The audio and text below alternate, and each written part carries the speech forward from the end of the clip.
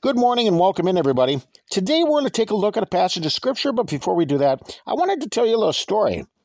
For many years, my children often play outside in the front yard, and they were starting to get a little bored one summer.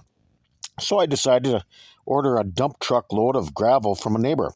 And he couldn't get into our property because we're kind of built on a hill. So what he did is he dumped it on the side of the hill, and the whole pile kind of slid down the hill, exposing all the rocks and the boulders that were in the gravel.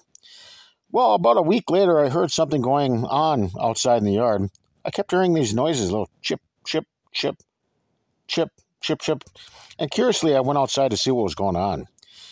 The children were all gathered together in a circle with a couple of hammers, breaking up boulders. This reminds me of the Christian life. Hebrews 4 verse 7 says, "Again, he limiteth a certain day, saying in David, today, after so long a time, as it is said, today, if you will hear his voice, harden not your hearts." You know, a boulder is a fairly hard material.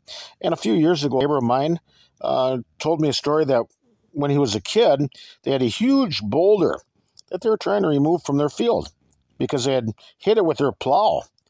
It was so big that they had to dig around it and try to dynamite it. And when the dynamite went off, the rock came up out of the ground for a moment, and then a lot of it fell right back in the same hole that it came out of.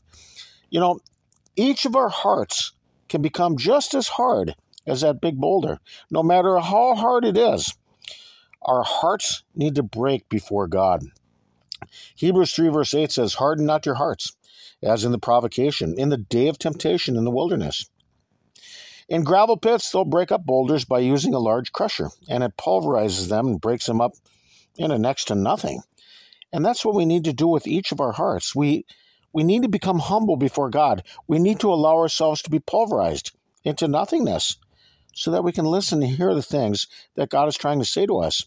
Matthew 13 verse 15 says, "For this people's heart is waxed gross, and their ears are dull of hearing, and their eyes they've closed, lest at any time they should see with their eyes and hear with their ears, and should understand with their heart, and should be converted, and I should heal them." God wants to convert and heal us, but first, we need to break up those hard hearts. They need to become soft and pliable. Think about the thick ice out on the lake in the wintertime. It's so hard that people actually drive their heavy vehicles out onto it. But eventually what happens in the spring? All that hard ice is broken up by the light from the sun. If you leave your fish house out there, it's eventually going to plummet right into the lake. Our hearts need to become that soft. We need to melt that hardness away until they're soft, like a liquid. Only when our hearts become that soft do our ears begin to hear the voice of God. We become putty in the hands of our Maker. We need to allow God to reach down deep inside of our hearts so he can help us to grow. He wants to come into our hearts, but the thing that prevents that is our own hard-heartedness. The word hard-hearted actually means unmerciful and without pity or compassion. It's a person who lacks in sympathetic understanding. Those are qualities that are completely against the divine nature of God. Hosea 10 verse 12 says, "Sow to yourselves in righteousness, reap in mercy.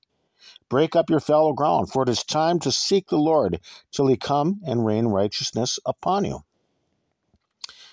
Have you ever watched a backhoe as it begins digging out a basement? Sometimes the ground is very hard, and he has to keep hitting the ground to break it all up. Have you ever been out somewhere and watched people doing construction? You may see a man with a very loud jackhammer breaking up all the concrete. Watch how he tears through that concrete until it's reduced to a pile of rubble. And in order to hear the voice of God through the teachings of Holy Scripture, our hearts need to break and be broken apart, like taking down a brick wall, brick by brick, until it's ready to submit and listen and learn from the Word of God. To hear something is more than just hearing it with your ears. To become spiritual, we must hear it from our hearts. And it's a hard heart that causes us not to want to listen. So in order to hear with our hearts, they first must be broken down. Hebrews 4:7 says, "Today if you will hear his voice, harden not your hearts." Have you ever loved and cared for somebody else so much, but they refuse to listen to what you have to say? Think about how God the Father feels when people, they just won't listen to his son, Jesus Christ, and the things that he taught. God does not want anybody to perish. He wants each of us to come to a place of repentance and believe on his son, Jesus, who died on the cross for our sins and misdeeds. Through him, we have access through gates of heaven and eternity, but our minds and our hearts must first be broken so that we can get to that point that we'll listen to him completely. Matthew chapter 17, verse 5 says, "While he yet spake, behold, a bright cloud overshadowed them. And behold, a voice out of the cloud, which said, This is my beloved Son, in whom I am well pleased. Hear ye him."